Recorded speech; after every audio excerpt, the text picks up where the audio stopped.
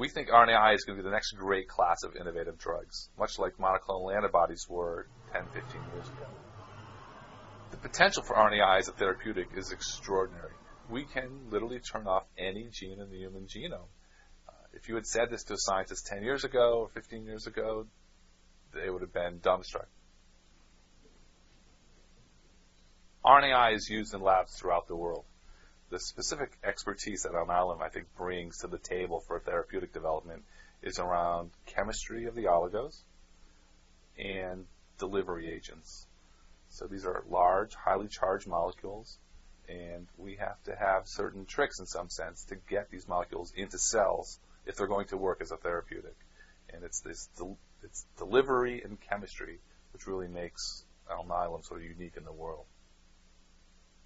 We routinely use the CLC genomics workbench to do transcript profiling, generally with RNA-seq data, and to build transcriptomes or do transcriptome assemblies from high-throughput sequencing data. In a previous life at a different company, I used to do those kind of tasks on very large, very expensive hardware that took a lot of time, a lot of bioinformatics effort, and now it's a desktop application, and I'm frankly amazed that you can do this on the desktop.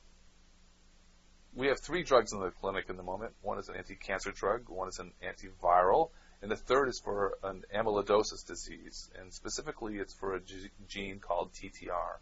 So there are populations in the world where the TTR gene is upregulated and highly expressed, and the consequence of that is you get a protein that's produced in the liver that accumulates as plaques or plastic in peripheral nerves.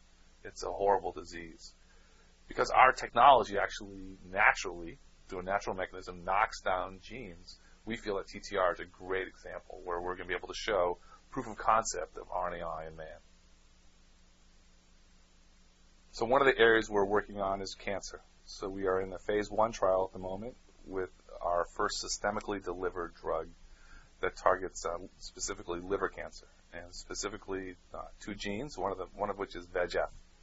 And the aim of this drug is to knock down the VEGF gene, and VEGF promotes vasculature around the tumor. So by knocking down VEGF, our hope is that we can shrink tumor size. If you look at the human genome, roughly 1% is coding, and about 10% is transcribed, but it's non-coding.